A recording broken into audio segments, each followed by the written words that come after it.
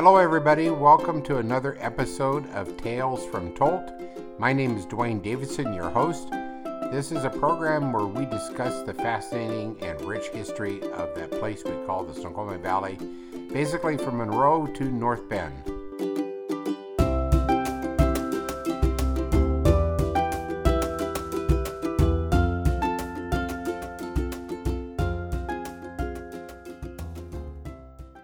Hey folks, well, I'm really excited about today's guest. My guest today is Matthew Waddington.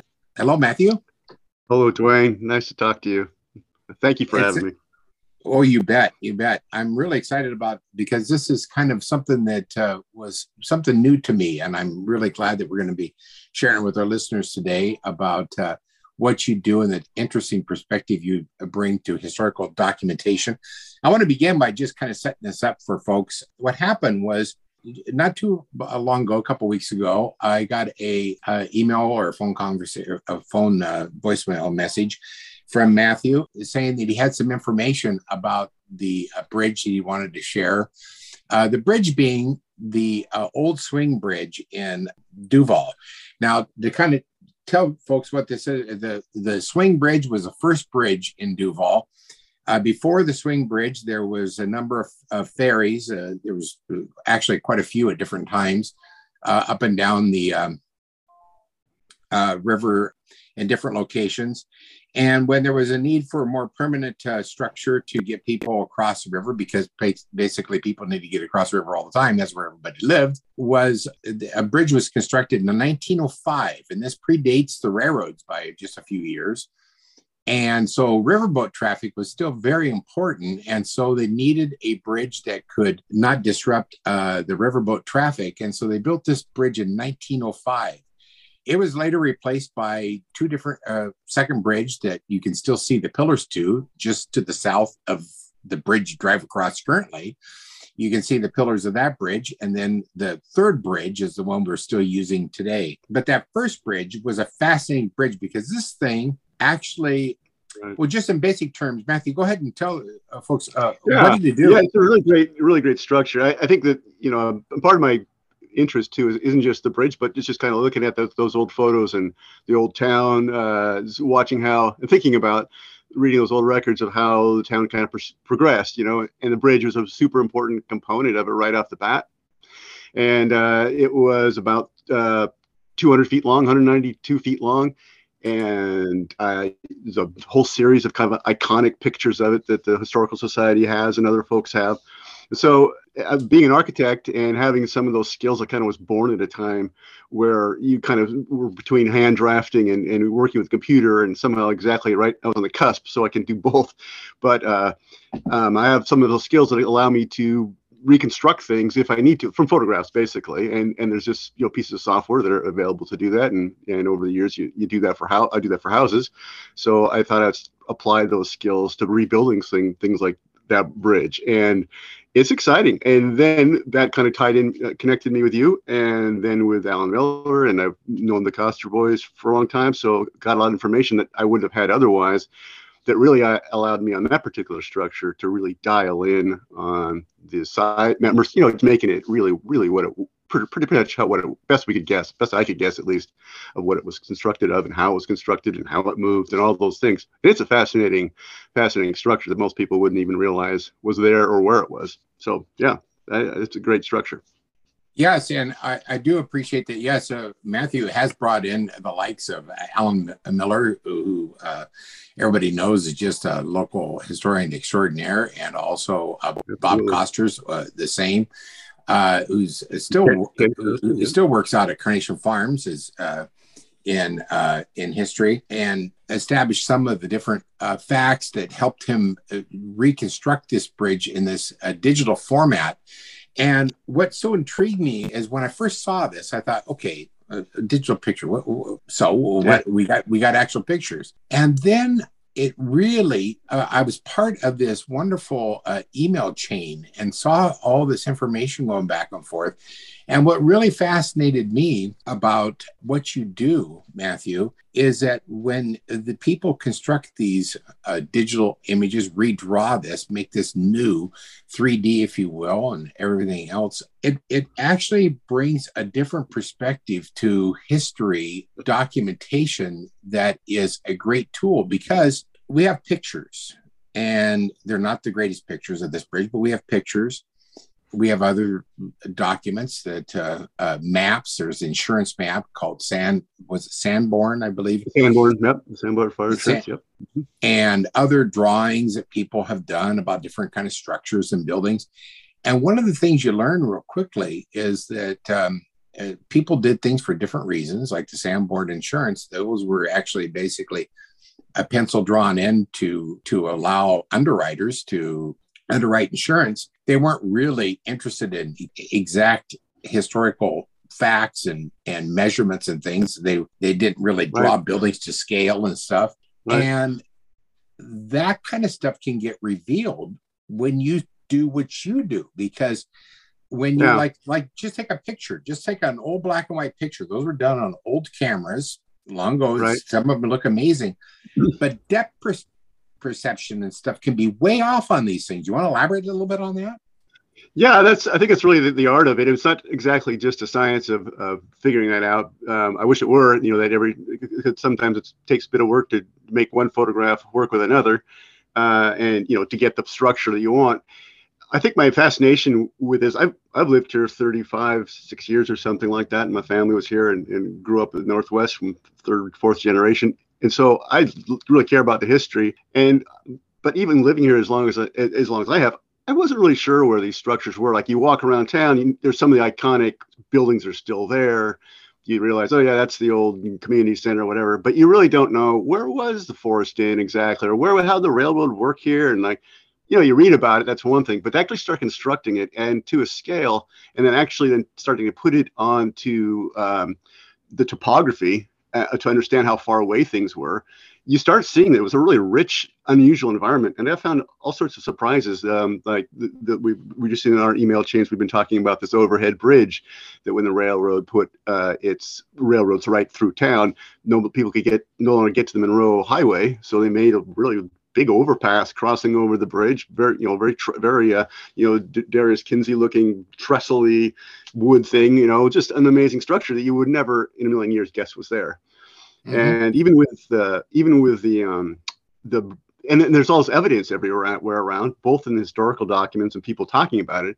But I find that I could look at an old photograph, as many people who like this kind of stuff can, for hours. I mean, when it's digital, it's a different thing, because those photographs come, they're 1 inch by 2 inches, or they're tiny. And when they're originals, because that's how the film was expensive, and that's how the negative came out. Once you scan that image, which is an analog image, it's very different than scanning or working with a digital image, which is just always, based on how many pixels there are in it, and that's its level of quality.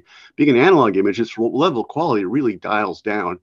And photography is an art that pretty much out of the box, invention-wise, it was perfect. I mean, as long as they had good lenses, they figured out things quickly. So these old photographs, the Kinsey photographs are notoriously this way, are beautiful and chock full of detail. I mean, you can just zoom in.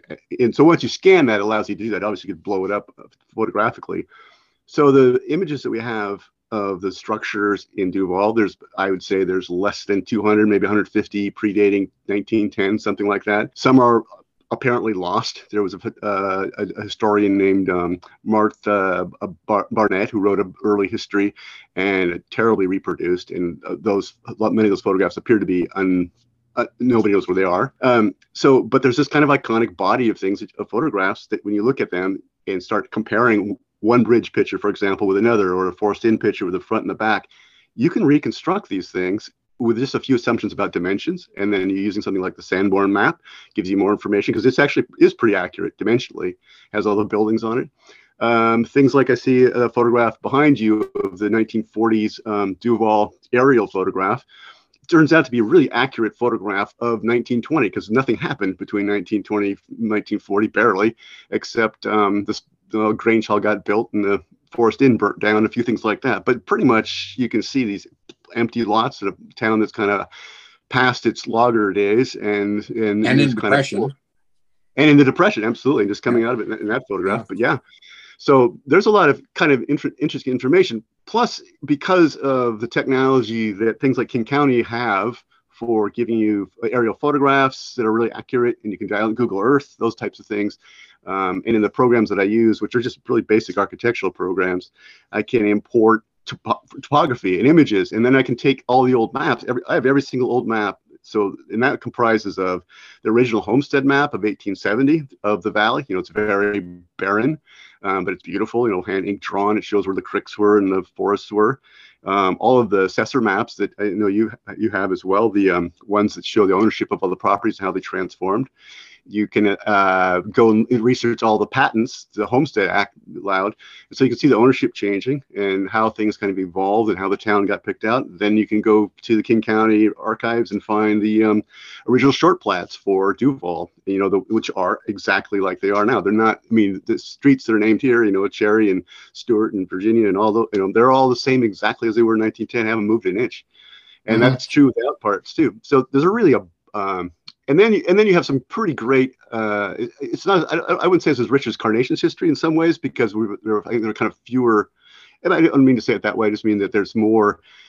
When I compare the two, it's a different kind of atmosphere in that way. And there were some Definitely. primary historians, yeah.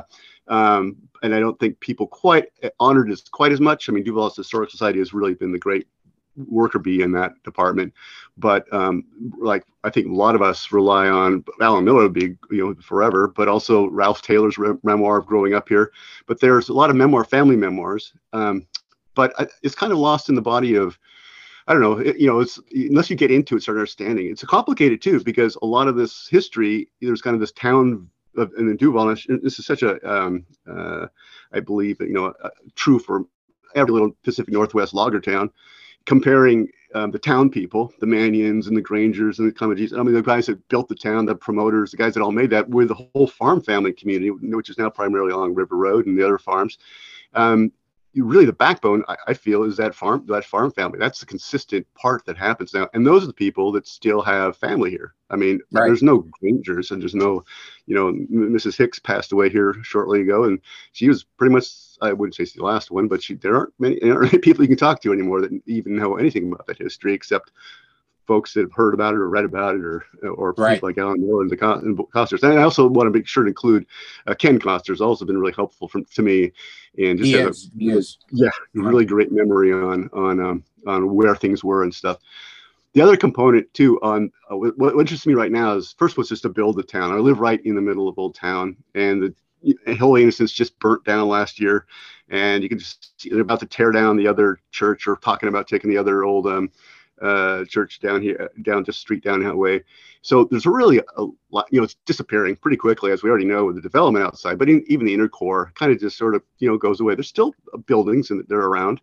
But I mean, I live just a block away from where Ralph Taylor lived, and his house is here. Remember, all the, you know, the Funks and those old families were here. Well, they're gone, and their houses are still built. But you can go by, you know, Verl Bowes 1912 or whatever house was built, house out there on Third and Taylor, and it's just you know, it's a development basically. They've incorporated a little tiny house into another house. So it's changing, but it's still enough there to see. And certainly along Main Street, you can see the history of the different buildings.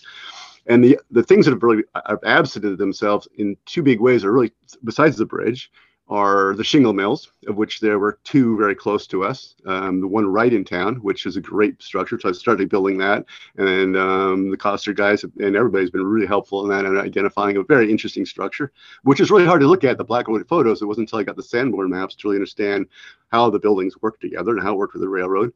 And the second part is the schools. Those are amazing buildings up on the top where the school is now. You know, Cherry Valley School number 3 and Cherry Valley School number 4 were some really outrageous. I wouldn't have expected that kind of a beautiful building. Well, people forget that people forget that there was a high school. Right. I have my grandpa and grandma graduated from Duval High School. A lot of people didn't know that even existed. Yeah. Yeah. Oh, yeah. I'm going to draw that next. Alan Miller just sent. I have kind of a couple pictures of the back of it connected to the newer school when it was built, two-story story. But he just sent an earlier picture, which I hadn't seen before, of the front of it, which was really quite grand. You know, had big big kind of Greek columns and a church bell on top. I mean, a school bell on top. And so for an architect, to be able to draw that and fairly accurately, all I'll have is one picture, but I can build that building. Sides I can't see, I have to guess on, but usually things are pretty symmetrical. But you can do it, and you can make them really simple, or you can start drawing every piece of window trim, as you know. So there's some really fascinating buildings. Yeah, that really brings it alive. So, hey, we got a break for just a moment. So let's just pause for just a couple minutes. We'll be right back. Continue to talk to Matthew about what he is lending to the preservation of Duval history. So we'll be right back. You're listening to Valley 104.9 FM, your station for Northwest eclectic music. Hi, I'm Seth Shostak, and I'm an actual scientist, although I don't wear a white lab coat. Maybe a straitjacket. I'm Molly Bentley. I'm a science journalist, and we are your hosts on Big Picture Science, bringing you the latest from the labs every week. So join us Thursdays at 6 p.m. for the coolest in science and technology, Big Picture Science. That's Thursdays at 6 p.m. right here on Valley 104.9 FM. Welcome back. We're discussing some of Duval's history with Matthew Waddington, who is an architect who has lent his skills in drawing these pictures. Some of these structures, like the Duval Swing Bridge, of course, is long gone, and such an impressive structure that it was once, Matthew. I mean, it was one of the first bridges built in the county. I mean, this thing was an impressive thing. It was built to allow the boats to go by. It was ran by a couple brothers that basically lived in close proximity, and the steamboat would literally whistle to them and let them know that they were on their way. And they would go out and they would actually use a crank, and with human power, after releasing the anchors on both sides and lifting them up, they were actually able to, you're the architect, explain to me how they're turning this crank and this thing actually moves. Yeah, that's just a gearing ratio, and I none of that I wouldn't. There's two parts to that. One is I would only be able to guess from the photographs initially. I was starting to draw it. I thought this is a really cool structure, and they're really not. They're good, but they were it was right next to Hicks Store. So people who don't know about that bridge, and people who even know about it sometimes don't know where it is. And if you think about it, it's kind of obvious if you live in Duval. You come down Cherry Valley Road past the school as you're coming into town, and all of a sudden that Cherry Valley Road takes you total 90 degrees to the left into town. And if you look right across the river there, you'll see the River Road coming to you exactly at the same angle, as if they were connected, which they were. And they tore out that whole hillside, which makes it a big cliff there for the railroads. But before that, that just gently sloped down to the river, caught the end of the bridge, and the Hicks Store was there, and a couple other buildings with a church and a community center were there. And you would just cross over in this bridge. Now, Bob Costner's asking why, he lived there for his whole life, and his family's lived there forever, and grandfathers and whatever. He's saying, well, why was it a swing? Why was it there? Not necessarily why it was there. I think the county just recognized that there was a need, that they expected a town to grow up there, and the farm, needed the connection. But, the Knobsley Bridge down the road and the Carnation Bridge, those weren't swing bridges, and traffic crossed underneath them and boat traffic. So I'm not actually positive. I think it had something to do with the ability of getting it up high because the hillsides was high and you could build up to it. But it did certain advantages. But the really breakthrough on that was Alan Miller. He had done this 50 years ago. These are interests of his 50 years ago. He's, I think, moved on, but being really a memory bank and a resource for materials. He had the original King County, I believe they're King County, might have been Washington State drawings, architectural drawings, engineering drawings of the bridge. And they weren't built exactly like the drawings, as nothing ever is. But it started telling me what member sizes were, what the gears were, and Alan was able to explain certain things. There were some extant modern bridges that are still turned this way, and it's purely a gearing mechanism in the center of the bridge. And I also add that the Duval Historical Society actually has a model made. I think one of the Engelbaum's way back of mechanism of the gearing and such. It's simplified. But same concept. It had big rollers, and there's a big gear, and you stood in the middle of the bridge, two boys, and they just put a T-handled crank in the middle that fit on a socket and spun it around, and just a little gear turns a big gear, and that's how that worked. And also, there's a record for people that don't know, the Duval Historical Society, besides having really great resources, I would add, for newspapers. All those newspapers that were done up to World War One are online there, and then it got switched over to the Monroe Monitor, which I just learned recently, also was online for those years. And so Duval's history was reported in those newspapers for a lot of interesting things. All the way to modern times. I mean, Monroe Monitor took it over in 1916 or so, but you can still find that stuff. So that has a lot of information. And then also the older Historical Society, and a modern one too, did a lot of recordings. So you can hear Joe Doherty, it was Leo Doherty, I believe, being interviewed by Ralph Taylor, who I expected, because he's British, would have a British accent, which he doesn't. I thought he would. I don't know why. I never knew him. I think he was here when I moved, but I never got to know him. But he lived here all his life. So, but I think Leo Doherty's who's interviewing, and he talks about going down the bridge and what you're just talking about, seeing the river. He also doesn't say Duval. He actually says Duval. It's all, it's because he's a French. I mean, so he knew him as Francis and James Duval. So he never says, Ralph asks him about Mr. Duval, and he says, well, Mr. Duval, so you can see he kind of switch the pronunciation from probably what it really was over the years. That's interesting. Anyway, so, yeah. That explains a lot. That's why the school's up there on the hill, the original graveyard, which there's still a couple graves up there, is up there. That was kind of the center of town at the time. There was kind of a Duval Cedar Valley type of a distinction going on then, and fascinating, just absolutely interesting stuff. I wanted to talk a little bit more about what you do. One of the things I like about looking at these creations after someone like you gets a hold of them is when your entire concept of a town is based on your memory, your brain processing visuals of a bunch of photographs together, you will come up with somewhat of a distorted view of what that actually looks like, because you just can't quite do that. When you're actually able to put it all on paper and know that it is to scale, and you've taken, I think, it makes the town come alive in a certain way that you won't be able to experience any other way. And while that is interesting enough to us old folks to see things in slightly a different way, the neat thing about making these digital records of this and being able to come alive like this is, and one of the reasons why I am really, really happy that you're doing this, and others are doing this around the country with different records, is this makes it interesting to the young folks. Let's just face the facts that, we're always one generation away from losing lots of things if you don't interest that generation.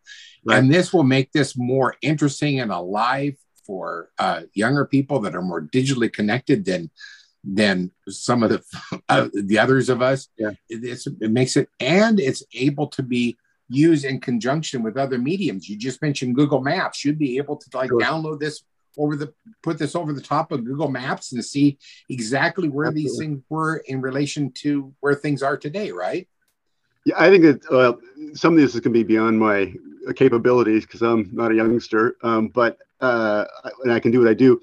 And I think one of the questions it begs is so I make these images or make the model. How do you make it? How do you format it? Like, what's the actual final product? And so I'll have images and a model, but trying to understand what the best way is to present it or share it.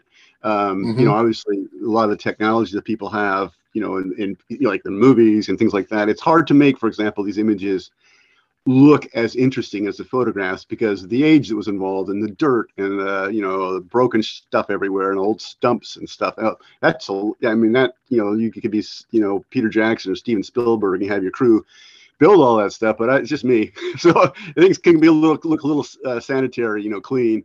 And so I think kind of my thought is not to worry about that so much. I do have to find out. I mean, obviously, one mechanism would be to share. Would just, I'll do this. Is just set up a website of some sort, just with multiple images, comparing and maybe talking about how it's done. And I would think hopefully inspire some future kid.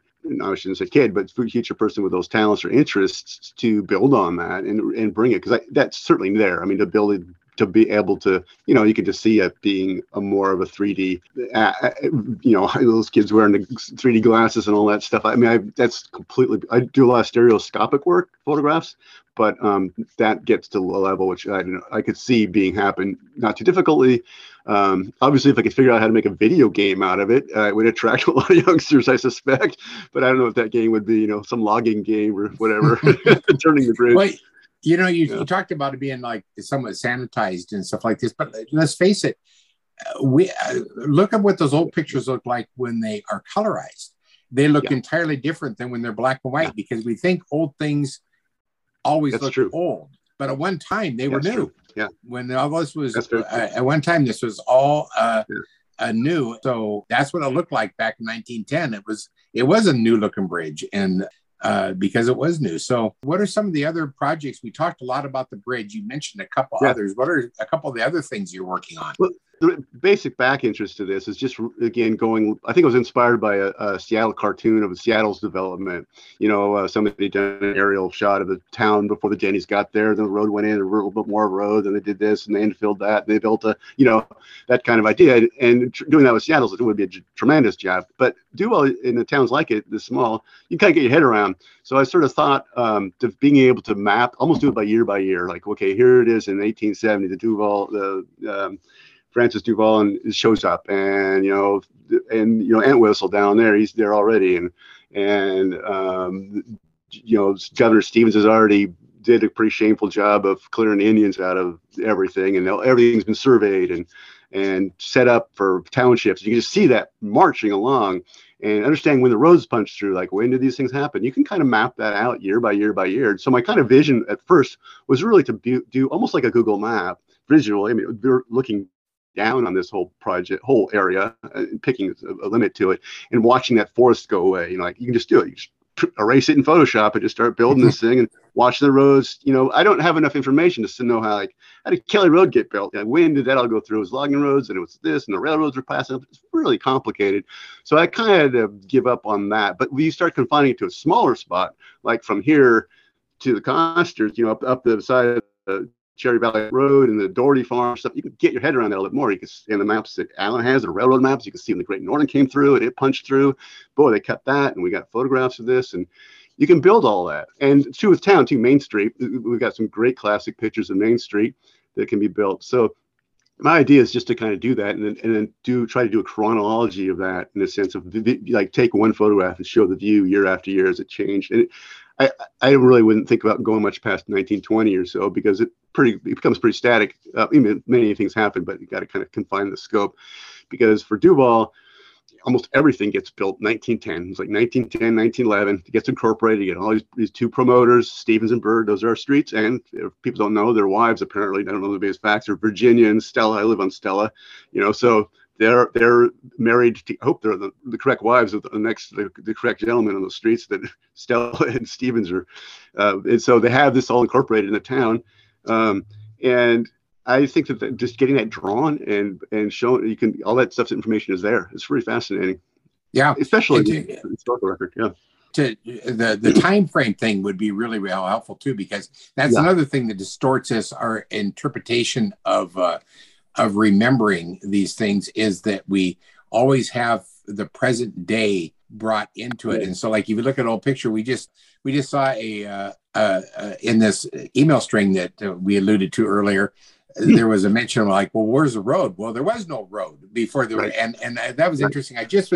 Last night I was reading an article by Bob Coster's dad, Bob, years ago. And he was talking about the Ridge Centers, which, for those of you, if any of you don't know, this was a prominent Duval family that lived up north of town on the River Road, dairy farmers, a big family. And they talked about the fact that the road was so primitive to their farm when they started farming that they kept the car on the other side of the river and would roll over to the car. And one time they went to go to church, and the tires had been stolen off the car. And they had a big enough family that they could they just went back home and held church there. And when you had a family the size of the Ridge Centers, you can do that. Yeah, great story. Yeah, the River Road deserves its own history completely as well. I mean, just because the folks and the families along, I think they call it Dutch Road, because the old Dutch families there. Yeah, there's a great little poem in one of the books about that place. And yeah, and those are really the main historians. Like Alan, of course, and Bob Costers, both of them, dad and son. Bob wrote so much for that paper, and the Burns and all sorts of people that made that happen. And so anybody who's interested in the history, that would be the first place to turn. I would recommend reading Don Funk's stories from the 1950s. Yeah. Those are just great. And once you start getting your head around it a little bit, you start wondering, well, where was that, and how, where did that happen? If it strikes you, it struck me, and every 4 or 5 years I get interested, but this time I got interested in a much bigger way, and I felt like this is starting to kind of gel. And also you get hyper aware because, like what I just talked about, Velma and Verl are gone, and Ruth Bellamy is gone, and all these people that could have told you if you just walked over and knocked on their door, and did tell many things. Many oral histories and recordings are made of them that the Historical Society has. But certainly a go-to place would be a plug for the Historical Society's Wagon Wheels, and those things. They're just a really great evening read if you have an interest in Ralph Taylor's book. I think it's pretty darn good, actually. First time I read it, I was kind of bored, but second time I went, wow, okay, that must have been quite the experience. So I'm fascinated. Well, Matthew, this has been a great delight. I really appreciate you coming on today and explaining a little bit more about what you do. And folks, if you're a little bit interested in this, and I'm sure you will be, there's a newsletter put out by the Duval Historical Society that I just got my digital copy through email today that has a couple pictures of some of Matthew's work on that. So I'm sure if you go to the website, it's I haven't actually checked it out because I saw it by a direct email, but I'm sure it's out there on the website. You'll be able to see some of the work that he's done on his drawings of the bridge. And I really do appreciate what you're doing, because I think it brings a different perspective into historical documentation that I can really see some value at, especially for the next generation. So Matthew, it's been a delight talking to you. Thank you for your time today to explain a little bit of this. Yeah, a really pleasure. I'm glad to share it. And I will try to figure out how to get that online. If I had my wits about me, I'd have a website already I could lead you to, but that'll be in a couple of weeks or something like that. So not too hard to do, but just share some images. Yeah. Okay. Thank you, Dwayne. And well, hey, folks, please join us. So remember, this show broadcasts twice a week now, so you can also join us at 4:30 on Sunday. And until next week, so long. Please tune in next week while we continue to discover the history of this wonderful place we call the Snoqualmie Valley. Bye-bye.